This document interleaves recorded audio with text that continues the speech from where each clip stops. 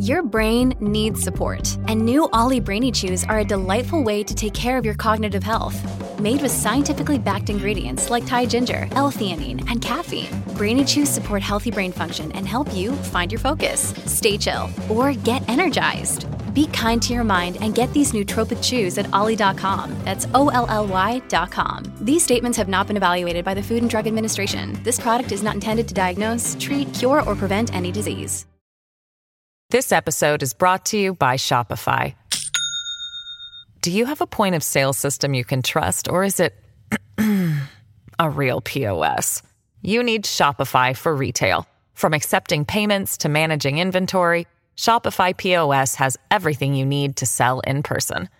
Go to shopify.com/system, all lowercase, to take your retail business to the next level today. That's shopify.com/system. Hello, everybody. This is Marshall Poe. I'm the editor of the New Books Network. NBN listeners like to read books and buy them. So we thought we'd tell you that right now, our friends at Princeton University Press are having a remarkable site-wide sale. You can get 50% off books, including ebooks and audiobooks, with the code 50, F-I-F-T-Y, at checkout until May 31. You can save some real money on Princeton University Press books. I encourage you to go there and check it out. Welcome to the New Books Network. Hello, and welcome to another episode of the New Books Network podcast in Asian American Studies. I'm your host, Donna Doan Anderson, a PhD candidate at the University of California, Santa Barbara. And joining me in conversation today is my colleague and friend, Michael Nishimura. Hi, great to be here. Today, we have the privilege of interviewing one of our own, Professor of Asian American Studies at UCSB, Dr. Diane Fujino. We have the pleasure of discussing Fujino's Nisei Radicals, the Feminist Poetics and Transformative Ministry of Mitsuye Yamada and Michael Yasutake, which was published by the University of Washington Press in 2020. The book traces the activism of two siblings who charted their own paths for what it meant to be Nisei. Reverend Mike was an Episcopal minister whose politics changed with the historical context and circumstances surrounding his life, whereas Mitsuye is one of the most widely known Nisei feminists and writers, and was among the first writers to discuss the experience of Japanese incarceration. Through detailing their half-century of dedication to global movements, including multicultural feminism, Puerto Rican independence, Japanese American redress, and indigenous sovereignty, Yamada and Yasutake's lives complicate the dominant narrative that depicts Japanese Americans moving toward conservatism in the later part of the 20th century. Their lives present, in the words of Fujino, quote, a song of hope that transforms the ruptures and displacement of incarceration and atomic bombs, that moves from invisibility to insurgent mobilizations, and that rejects the projected polite politics of the Nisei to build, in the words of Dr. Martin Luther King Jr., a world-transcending citizenship that demands in/sight for the blind, food for all those who hunger, and liberation for the captive, for all of us bound by colonial, racial, and patriarchal structures. Nisei Radicals joins Dr. Fujino's long history of writing political biographies that includes Heartbeat of Struggle, The Revolutionary Life of Yuriko Chiyama, and Samurai Among Panthers, Richard Aoki on Race, Resistance, and a Paradoxical Life, both published by the University of Minnesota Press in 2005 and 2012, respectively. Broadly, her research examines Japanese and Asian American activist history within an Asian American radical tradition and shaped by Black power and Third World decolonization. Fujino herself is a key figure of Asian American activism. She's a core organizer of the Ethnic Studies Now Santa Barbara Coalition, which won Ethnic Studies as a high school graduation requirement in 2018. Fujino is involved with the UCSB Multicultural Center, the Intersectional Justice Facilitator Program, the Food Security and Basic Needs Task Force, the Fund for Santa Barbara, and Casa de la Raza. She is also a founding member of Cooperation Santa Barbara. We began this conversation with a reading of Bryn Saito's poem, Lines for a Future Daughter, which features lines from Mitsuye Yamada's 1988 poem titled Desert Run. Donna will be reading the portions provided by Saito, whereas Michael will be reading lines from Yamada. Lines for a Future Daughter. A certain quiet tonight, a certain sanctuary, I cultivate a nostalgia for the present. Moonrise over Mesquite and me in the outer dark, away from the orbits, dreaming of your face. My desert never ages.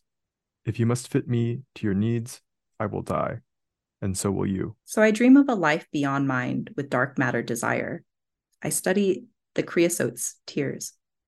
There are worlds inside of this world, laboring into birth. There are Garden caves beneath the earth's soil where the dead dance, and the roots lock arms, drinking water. Their roots spread, wide on the surface, expecting drops of my blood. In New York and young, I worried about sunlight.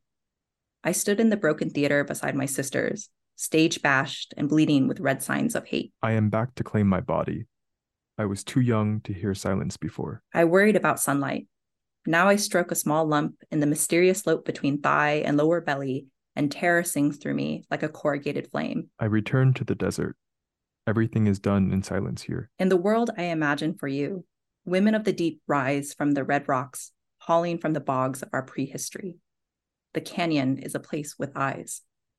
The desert is the lungs of the world. As a ghost, I grow stronger and lighter at the same time. I am transfused by the creosote shrubs. I talk stories to your daughters' daughters from the desert ruins. Hi, Diane. Thank you so much for joining us today. Thank you so much. And I'm so glad that we started with this really stunning poem by Bryn Sato. And I want to say that I came to hear it first when we were doing a book party for Nisei radicals at the Japanese American National Museum. And there was a whole grouping of poets and writers, mostly Japanese American women who were reading, and Brent Saito was one of them. And she read this poem that was just so beautiful and so evocative of Mitsuye Yamada's second book of poetry, Desert Run. And I love that one because the poem named after the book Desert Run talks about Mitsuye Yamada's reflections of her time in Minidoka, how she didn't see the desert. She just saw it as empty space with nothing in it. But as she grew older and came to understand nature more, she really came to see the desert differently and the life that's in there and the things that she could learn. And Bren Saito got this from Mitsu and wrote this beautiful poem. So thank you so much for starting with it. Of course. And I think exactly what you said, it helps set this conversation up well. So with that, I would like to jump into our first question for this conversation. So to help situate our learners to the text and to your previous political biographies, would you share how you came to this project and what inspired you to write a biography of two siblings, Mitsuye Yamada and Michael Yasutake? Mm-hmm. Yeah, I think I came to this through three interrelated pathways.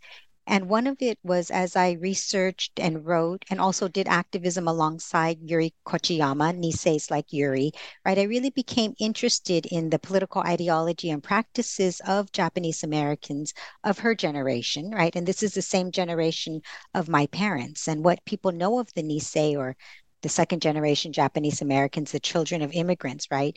Born mostly in the 1910s and 1940s, like the subjects of this book.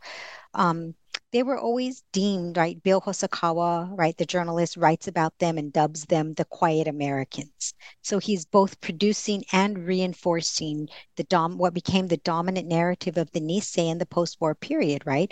Political passivity and assimilationism.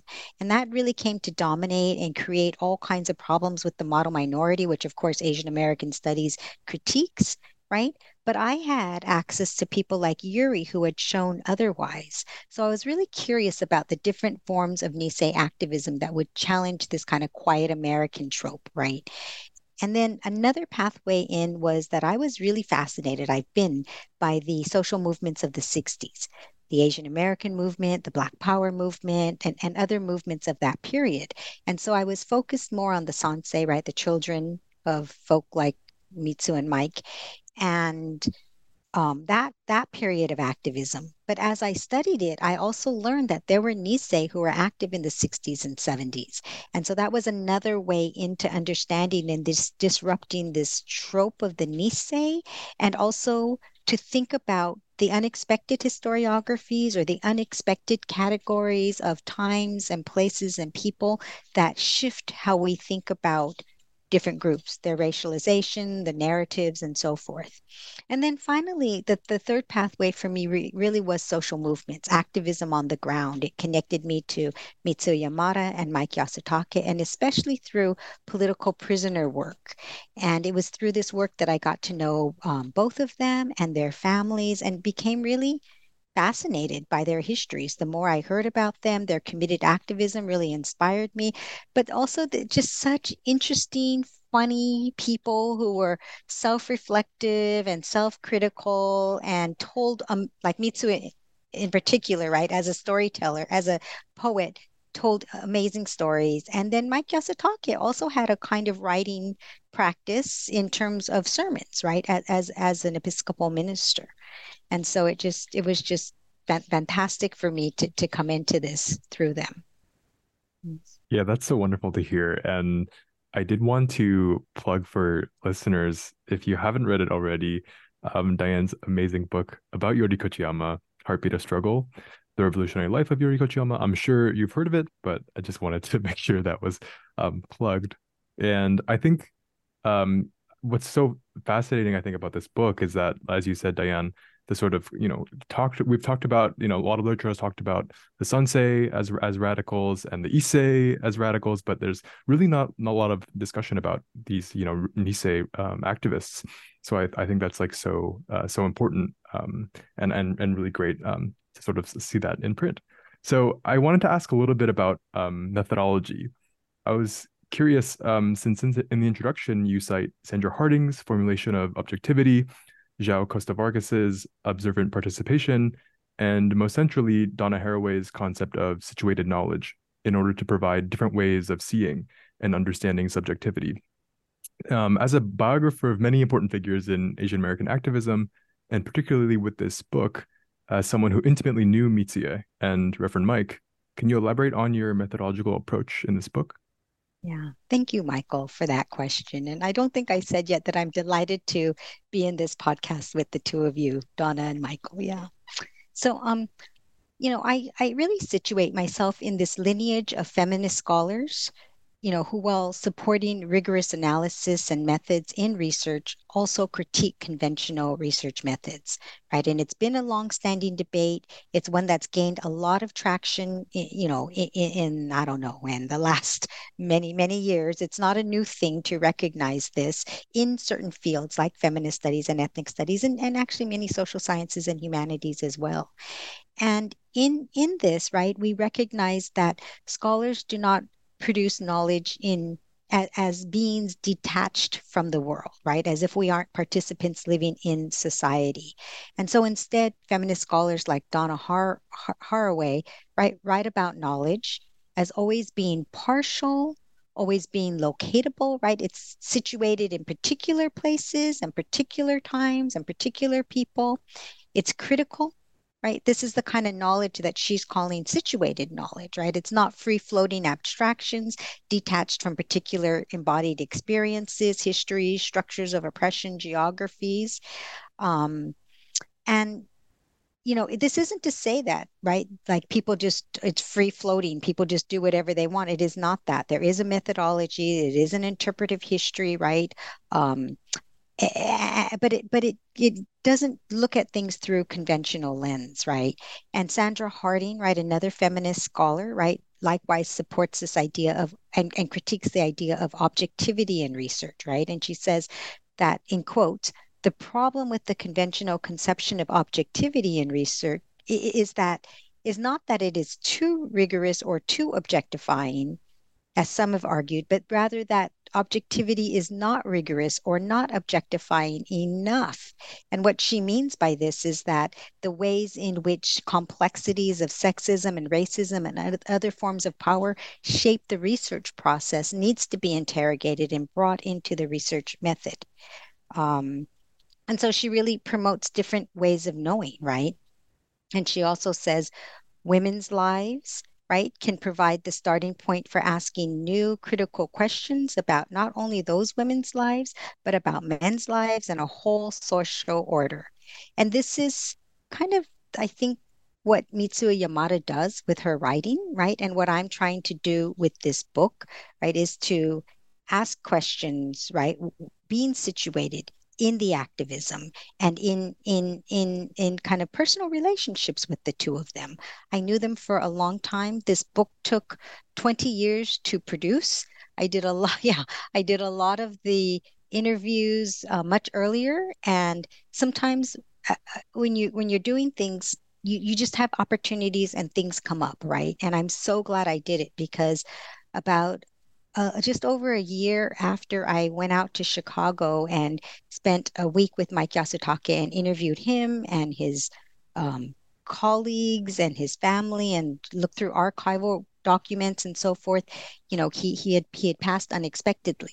So it's sometimes you just have to do things when the moment's ripe, but then life gets in the way, right? I wasn't able to turn back to this and write it. But I'm glad that I did those interviews at the time that I did. And I want to say that in terms of this methodology, right, there is convention. I use conventional methods, right? I interview both of the subjects. I interview others. I rely on archival materials. I rely on their writings. I rely on FBI and INS and other kinds of documents. But in addition, then I did what might be called participant observation, right? I went with them to events and meetings and so forth. But I also did what I'm drawing from, right? João Costa Vargas's idea of observant participant, right? We're not just participating and observing and taking detailed field notes for research, but we're also participating in the co-activism with them. And some people would say this makes you too subjective, and it can do that. And I think people will have to judge for themselves whether this happens. But it also has the potential to have the advantage of allowing for knowing people over a much longer period of time in informal ways in which people are much more candid and much more revealing than, say, just doing a 2-hour interview where you mostly get stump information, right? So I think people can see for themselves whether this seems like the kinds of approaches that they want to take or not. But we have to be careful with it as well. Mm-hmm. Thank you so much for explaining that, Diane. And also to think about the role of like feminist scholarship and feminist methodologies as not only it impacts your work, but then also in how it relates to Mitsuye's development as a writer, as you demonstrate throughout the book.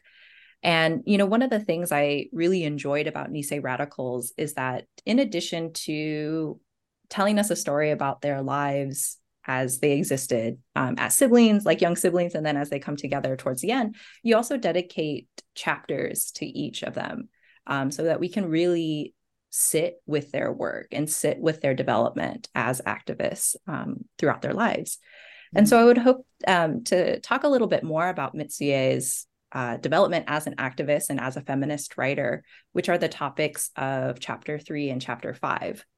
And we see in these two chapters how what you say, the trope of silence formed a related core theme in Mitsuye's writings. Would you be able to share how Mitsuye understood and employed silence, as well as the related theme of invisibility throughout her writings? And does she develop her ideas around these themes as her life goes on? Yeah, thank you for that question, Donna. Yeah, scholars like Trace Yamamoto and others have written about this theme of silence, right? And especially as they analyze Mitsuye Yamada's writing. And it's one of the themes that comes out so strongly in what she writes. And I actually came to her, I think the very first writing of hers that I ever read was Invisibility is an Unnatural Disaster. And this is an essay that she is part of that groundbreaking anthology, right? This Bridge Called My Back, Writings by and About Radical Women of Color by Sheri Moraga and Gloria Anzaldúa. And it was published in the early 80s.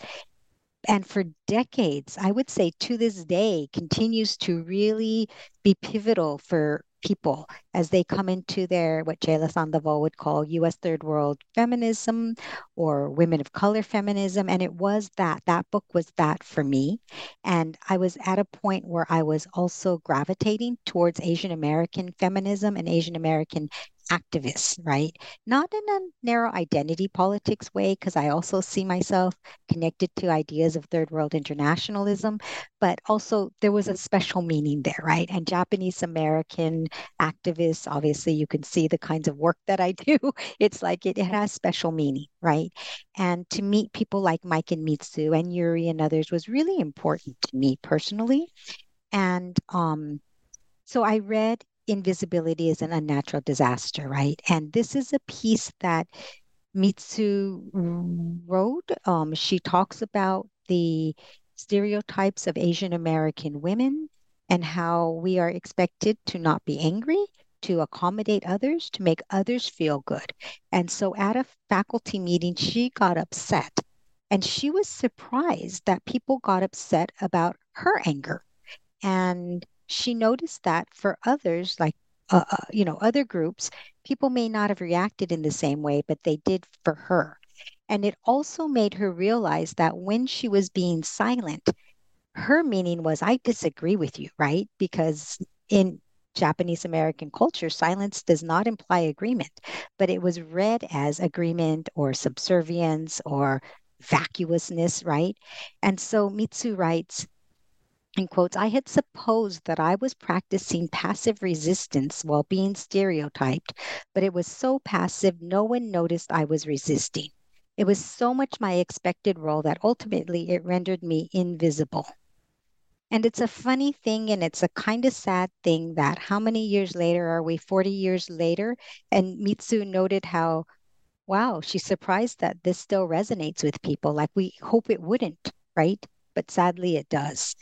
Um, and so, for Mitsu in her writings, right, she I think she talks about silence and reflects on it in really complicated ways.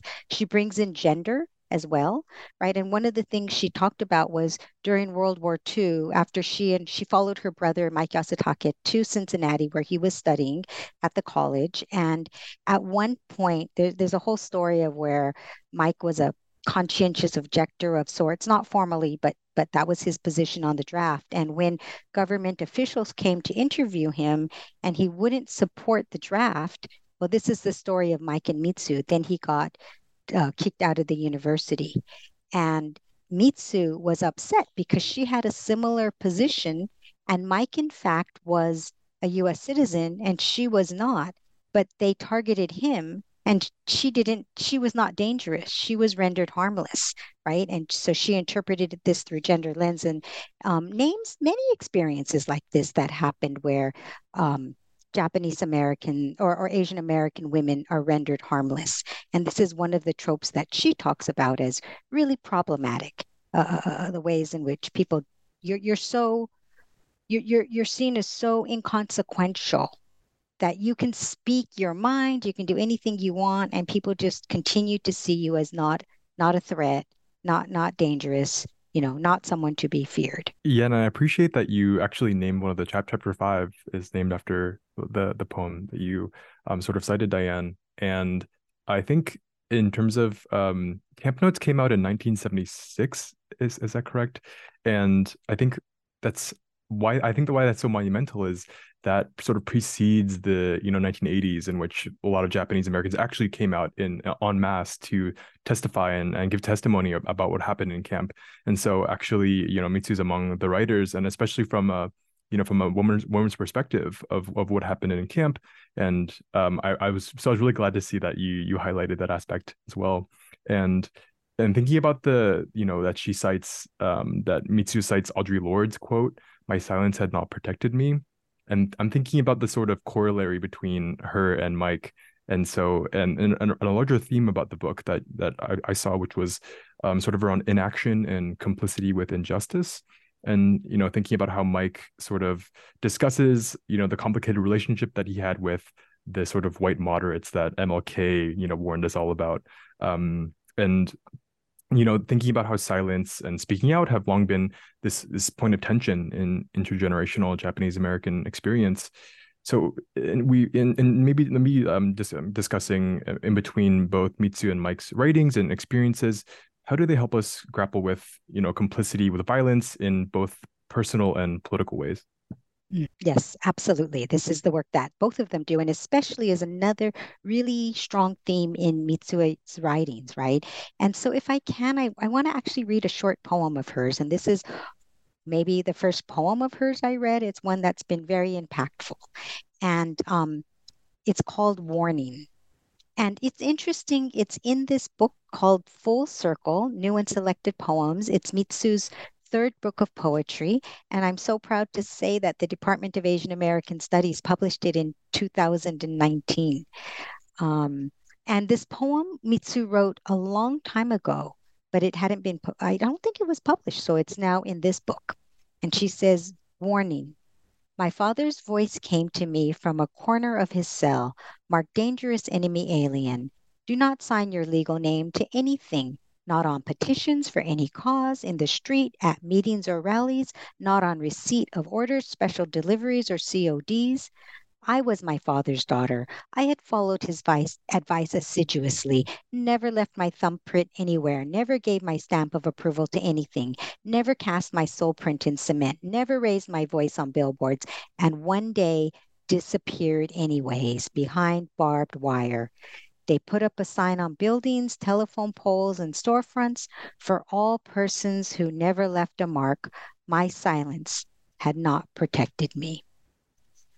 And so I think that, this poem speaks so loudly to those who are complicit with injustice, right? Who think that doing nothing will keep them safe, right? Which is how, as you mentioned, Michael, right? She, or maybe Donna earlier, she ends with Audre Lorde, another, right? The invisibility essay with Audre Lorde, or someone, right?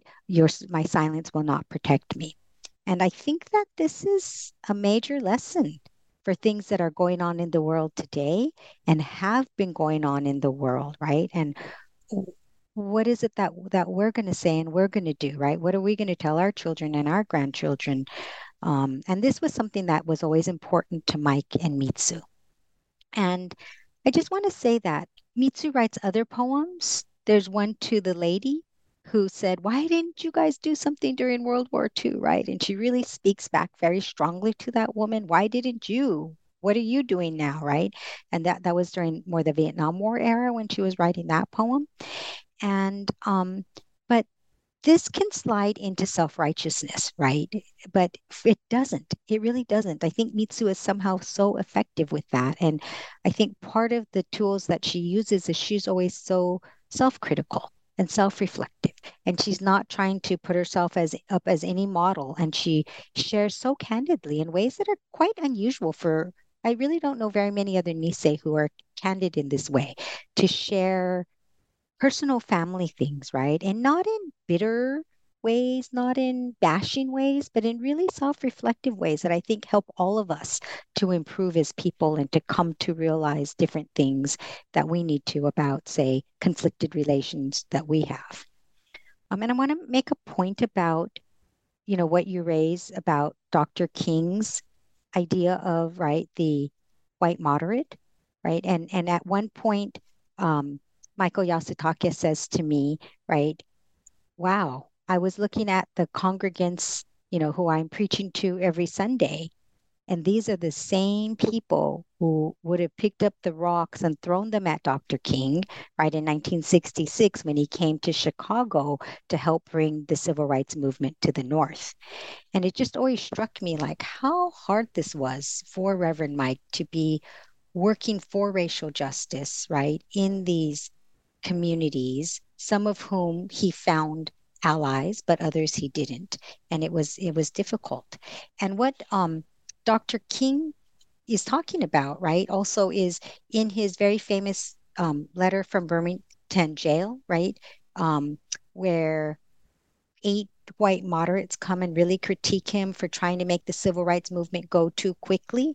And he writes back to them and he calls the white moderate a particularly dangerous obstacle to dismantling white supremacy.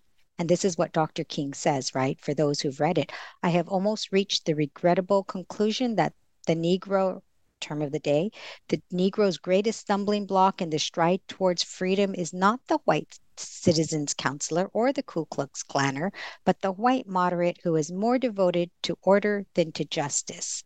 And then he gives his famous statement about negative peace as the absence of justice, and instead we need to invoke positive peace as the presence of justice. And I think that this type of message is one that Reverend Mike and Mitsu really lived by and invoked constantly in the work that they did. This episode is brought to you by Shopify. Do you have a point of sale system you can trust, or is it a real POS? You need Shopify for retail. From accepting payments to managing inventory, Shopify POS has everything you need to sell in person. Go to shopify.com/system, all lowercase, to take your retail business to the next level today. That's shopify.com/system. I think if there's time, I want to make two points. One is in the 50s, Mitsu was living in Sierra Madre in Southern California, and she was working to oppose Prop 14, which was she was working for fair housing, right? And this was an anti-fair housing measure. And many of her congregants actually supported this because, and they said it, they didn't want Black folk moving into the neighborhood, right? This is the 1950s at that moment. And she realized that, wow, they were so kind to her, right, interpersonally, because she was seen as a token and she was accepted as long as she didn't make them uncomfortable or do things like she was doing, right, fighting for Black equality. And so she learned a lesson that Asian American acceptability is dependent on Black exclusion. And that was something that she fought against throughout her life. Right. And the last thing that I wanted to note about this idea of complicity with violence, right? So Mitsu has this other poem that she writes called The Club. And it's also one that really sits with me and lingers for me. And she talks about this complicity that people have with violence against women and violence against women of color. And in this poem, she writes about a man beating a woman with this doll. It's a porcelain Japanese doll, and the poem goes through the relationship with red marks and bumps. And in the end, the narrator woman escapes, right? And when she escapes, she ends up taking this doll with her. And it was such an unexpected moment, an unexpected thing that she would do, right? And it was a moment of solidarity with the doll that had been an instrument of her abuse, right? And I felt like it was this way in which Mitsu writes and really makes complex the ways in which people are victims and complicit, co-conspirators with abuse, right? And that we are all mixed in and connected with all of this. And she does all of this in her really beautiful, understated aesthetic. So I just want to say that I feel like the ideas that you're asking about complicity are just marked and they come out in more and more nuanced ways in the ways that both of them work and write. Yeah, and I'm thinking, Diane, about your last statement there, and thank you so much for that reminder about the complexities of complicity, and particularly the different ways that people choose to demonstrate support or to illustrate their resistance. And I know that, of course, in Nisei Radicals, we're getting two very different views, right? We're getting Mitsu's very, like you said, understated, but incredibly clear and targeted beliefs in the poetry, in the writings, in the essays, in the teaching. And then on the other hand, Mike's work is a little bit more direct, what we would consider to be the kind of tradition, or at least what I would consider to be maybe the more like traditional style of activism that we might be familiar with. And so I would like to maybe think about the trajectories of injustice that you kind of illustrated at the beginning of your response to that last question, and particularly the theme around movement and removal that I think comes up at various points in time in both of their lives. And you mentioned that Mitsu and Mike, quote, waged their activism on different geographies of scale, the local, national, and international, as interconnected work that also crossed racial, national, and other borders of difference.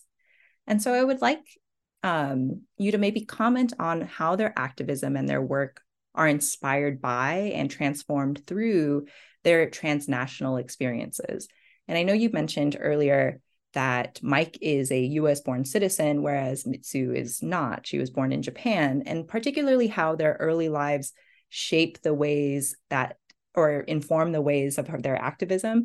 And then also how they contribute to the ruptures at various points in their life, right? Their separation as siblings in their childhood, their separation that exists as they're incarcerated and relocated during World War II, and then also how they're reconnected in their activism in their retirement years. So how does this kind of build new trajectories of justice? Yeah. Thank you. I feel like both of your questions keep opening up to more and more conversation, and I need to hone in on sort of one point so we stay within time to some degree. So I'll go ahead and do that. But there's so much here, and it's such a rich question. So the question of ruptures and of movement and removal, right, and of transnationalism. So I start the book talking about the fact that the older brother, Mike, right, was actually born in the US and the younger sister, Mitsu, was born in Japan. And this goes against kind of our conventional ideas about Asian American history, right? People move from one country to the other, they immigrate, right? Younger children are born in the US, older ones in Asia or someplace else. And so I talk about how this disrupts ideas of linear movement, right? And reflects migratory circuits that are actually much more complex than we think. And these migratory circuits really come to impact both of their activism and I think Mike's in particular, his political development. And one of the things that happens, why this happens, right? Why Mike's born in the US in Seattle and why Mitsu's born in Japan is itself an interesting story. I think that in part because both of the people I'm working with are such great storytellers, I think this book has a ton of great stories. And one of them is that when Mitsue's when their mother, Mrs. Yasutake, is about 7 months pregnant with Mitsu, she travels to Japan. Part of the reason she travels to Japan is because at the time, Japanese Americans, there was a lot of racism and segregation, and they could not be seen at the hospitals. And so there were always midwives who delivered the Japanese children, but the midwife was busy. And Mr. Yasutake actually ended up delivering one of his children, and he was not going to do that again. And so his wife went to Japan to have her family help her, right, during this period. And it was a really difficult period. She had Mike Yasutake, the oldest, 2 years old, 2.5, then another child, and then about to give birth to a third. It was a difficult moment. She goes to Japan, gives birth to Mitsu, and shortly thereafter the second son gets gravely ill, and the mother Mrs. Yasutake feels she has to take care of this child, leaves Mike with grandmother, leaves Mitsu with another woman who could breastfeed her, who could feed her and sustain her, and then leaves and has to go to the US, ends up going to the US. All of this is unexpected, right? And her children stay. So Mitsu stays there for about 2 or 3 years, but Mike ends up staying there from age 2 to age 7. And it struck me so much when I'm interviewing Mitsu Yamada. I don't know. They're both grandparents, right? And, so this is many, many years later. And throughout her whole life, she used the term, she told me, yes, when Mike joined our family. And I was like, what? He was already part of the family, right? From age 0 to 2. But for Mitsuye, she didn't meet him until he came back to the United States, back to Seattle when he was age 7. And I think that that is exactly how it felt to her and to him as well.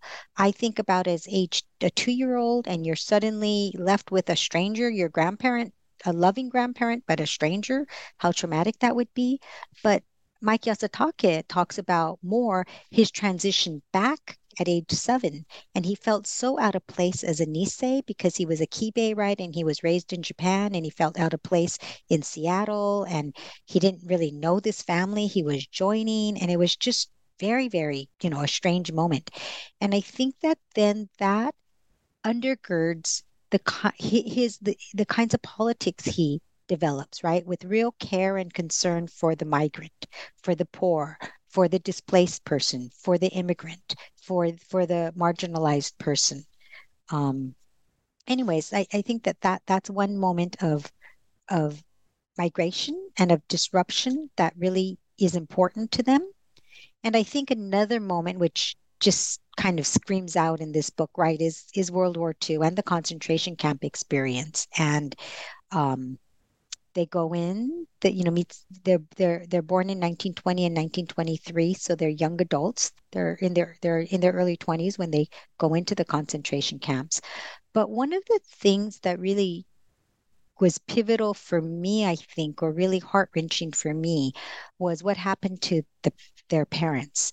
So they leave the camps, they join Mitsuye and Mike in Cincinnati, and the only kinds of jobs open to Japanese Americans were, Mr. Yasutake had worked as an interpreter. He was for the INS, in fact. He was one of the few Japanese Americans who had kind of jobs in mainstream U.S. institutions, and they ended up working as a domestic in a family's home because they would give them employment, and they had to have employment in order to get out of the concentration camps.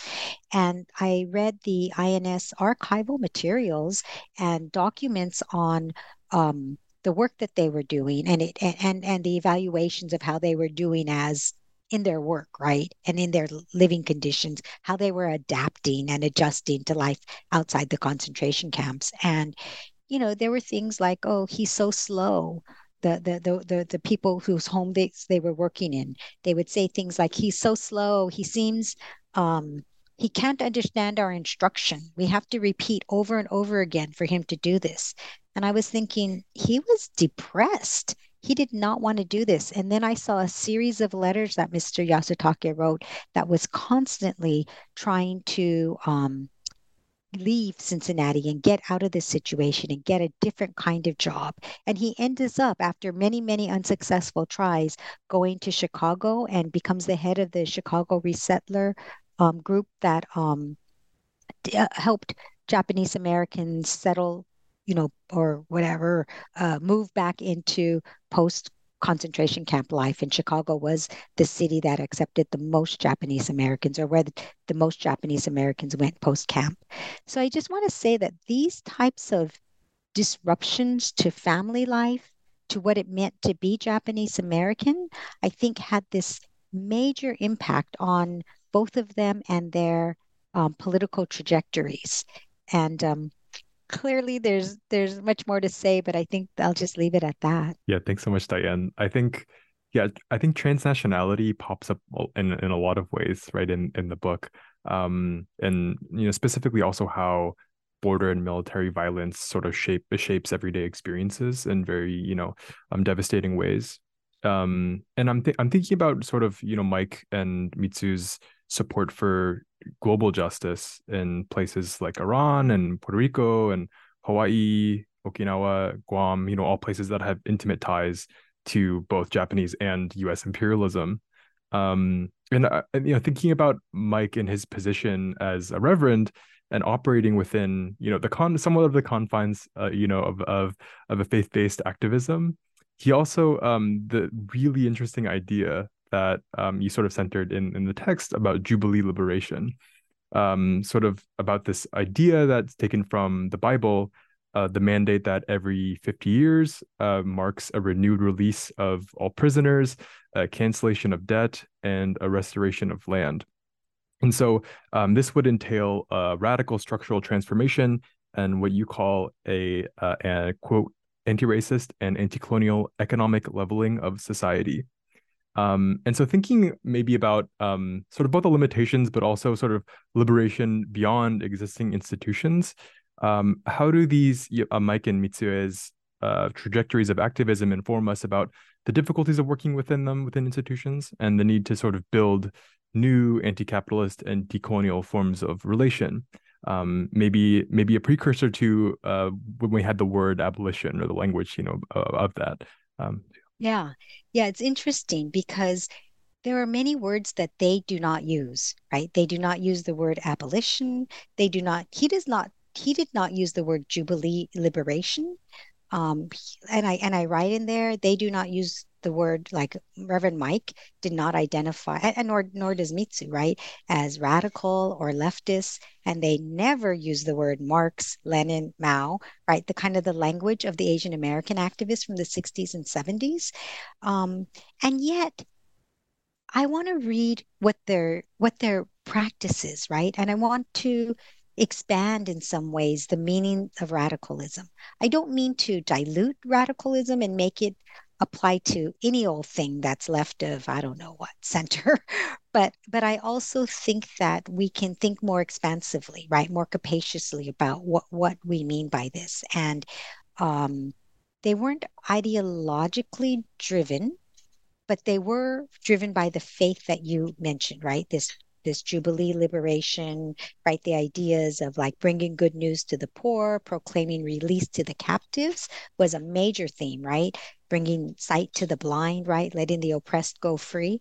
And I think that what makes them important is that they were really very genuine about trying to do this work, right? It wasn't just a performative thing to try to look like they're working for justice, but it was rigorous. It was day in and day out. It was risking losing your job and then losing your job, right? It was all of this kind of thing. And Reverend Mike's trajectory is really interesting because I think in World War II, he goes from being more of a conscientious objector, right? Objecting to like killing through war, not really objecting, I don't think, so much to like US militarism. I mean, it wasn't the moment. And this is where, your question invokes this, right? We need to guard against teleological readings, right? That like put back on a people and a different time the words, the vocabulary, the ideas, right? The concepts of today into the past. But and so World War II was a moment before the Vietnam War protests, right? And so he was not critiquing US militarism. Then in the 60s, now an ordained minister, Reverend Mike is doing things like going throughout the Midwest. He's the minister. He's a heading a youth ministry. So his job is to travel to different colleges and provide ministry. And he takes it upon himself. I didn't realize till I did the research and saw the actual archival documents how much it was his idea. And he would just travel hundreds of miles out of his way to go to a military stockade where there were draft resistors prisoned or federal penitentiaries. He would call up people and ask if he could stay with them, people who were like peace supporters, people he didn't know. And then he would go to these federal prisons and maybe not get to see the prisoner he had driven 100 miles out of his way to visit. And um, but this is how he defined his job. But still, it was supporting the draft resistors, much as he wanted to be supported during World War II, right? And it was an anti-war position, but not in the ways that developed later. And then in the 80s, in the 70s, he's working with a woman named Carmen Valentin. They're working at the YMCA college. They're doing things like supporting Iranian students who are being targeted at the time. Um, and when she's arrested unexpectedly in April of 1980, he immediately goes to the prison and supports her and supports the 10 other Puerto Rican revolutionaries and anti-imperialists who were arrested at that moment in Evanston because they were mistaken for Iranians, and they were part of a struggle and an armed struggle to support the liberation of Puerto Rico, right? That had been under U.S. colonial powers as they read it, and Mike was a pacifist, but he supported that struggle in really relentlessly, so much so that many of them just considered him part of what they did. Members of the Puerto Rican community organized a tribute to him later in his life. And so he really came to do this kind of work. And one of the things he did late in life is he was awarded a Bannerman Award to travel to island nations, 6 island nations impacted by US and Japanese imperialism and militarism, to hear their stories. Tochiwa Inochi, land is life. And just wanted to record the stories of the people in the Marshall Islands who were impacted by nuclear testing and ended up giving birth to what was known as the jellyfish babies, right? To people in Okinawa who were impacted by the militarism of the sexual violence by the Japanese military, right? To people in Okinawa who were impacted by the US and Japanese militarism in the Battle of Okinawa, right? In which a quarter of the Okinawan population perished. All these kinds of things. And he really grew into these different kinds of politics. And so I think that one of the benefits of the format of biography is that it allows us to learn and think along with the kinds of political developments, if you're doing political biography as I do, in people's lives, right? And the ways that they change over time. And yet, even though he was doing this work, I don't know the degree to which he would have called himself an anti-imperialist, right? Like the Sansei activists were doing. So it's an interesting. I feel like both Mitsuye Yamada and Mike Yasutake challenge us to think expansively and not think in sectarian ways about what politics mean. And I want to say this about Mitsuye Yamada. Um, she worked with, she was close with, right? One of the films that is made about her is this beautiful documentary called Mitsuye and Nellie about Mitsuye Yamada and Nellie Wong, a Chinese American poet, right? And Nellie Wong is a feminist socialist, very explicitly with the Freedom Socialist Party. And Mitsu never, though those weren't her politics, never strayed away from that, even though she had lived through McCarthyism herself, right? And that again is a lesson or a moment to pause and think about as we are seeing a kind of growing McCarthyism in this moment today. What is the stance that we're going to take? Circling back to the ideas of complicity. Thank you so much for those really lovely reminders, Diane.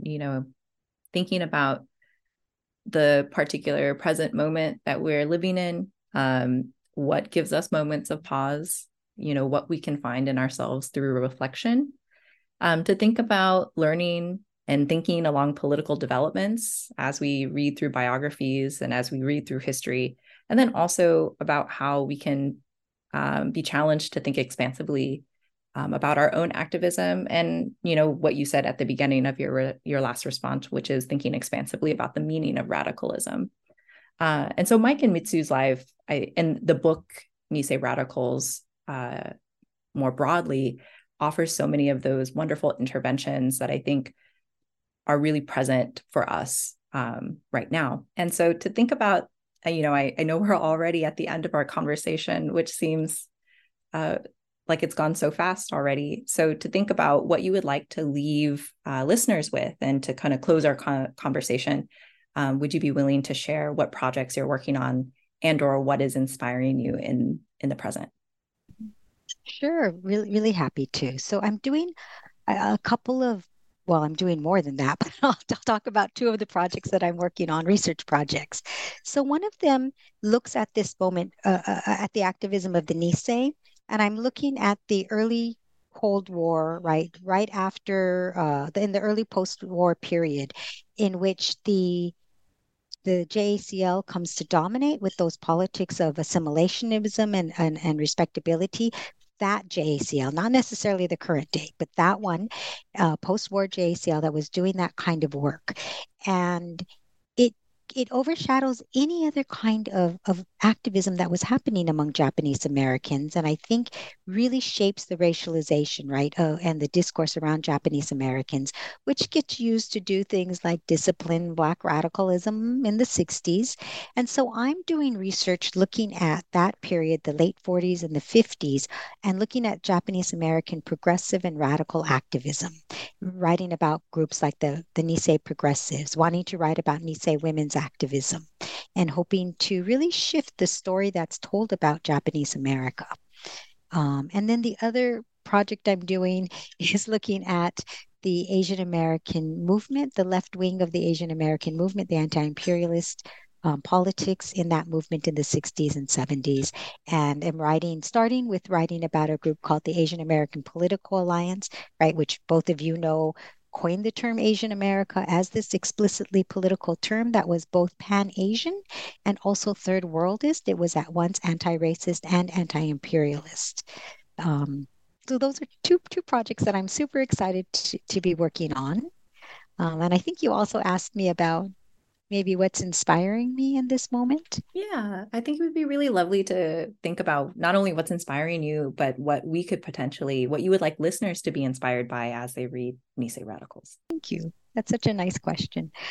Um, I think I'm so inspired by, despite all the horrors that are happening in this moment and the ways in which it feels so intractable. It feels so hard to make meaningful change, right? Transformative change at this moment. And yet, people around the world are fighting back, right? And they have been. We've seen, right, in the last decade, how much, in part because conditions have gotten so bad, but nonetheless, we see that people don't just, they fight back. And I think that that's some of the story of Mitsuye Yamada and Michael Yasutake, right? And they fight back with the tools they have in the ways they can, right? So Michael Yasutake, as an Episcopalian minister, fought back in a particular way, right? And Mitsuye Yamada, as a poet, fought back in a different way. And their work was also really grounded. And one of the things that they both did is they traveled to support political prisoners. Mike Yasutake, people said, supported perhaps more political prisoners than anybody else. And that may be possible because the federal government makes it difficult to visit political prisoners. And because he was doing it as a minister through his Interfaith Prisoners of Conscience project, he was able to visit people all over the country. And it was supporting them, working for their defense, but also giving them whatever support they needed. Somebody just needed glasses, and Mike Yasutake was able to get them that. It's a small thing, right? But it makes a difference. And Yuri Kochiyama also did this kind of work of support. And that's the one thing, especially when times feel so intractable, we need to fight back against power. We need to do this in collective and organized ways. But we also need to attend to each other, right? To build love, to build community, to be kind to one another, to be generous, to not just judge and cancel people quickly, right? But to think about the totality of who people are. And I think Reverend Mike and Mitsuye Yamada really help us to think in those complex ways because they don't fit any easy categorization, right? And they are not necessarily the Reverend Mike Yasutake is not even known hardly, right, for all the work that he's done.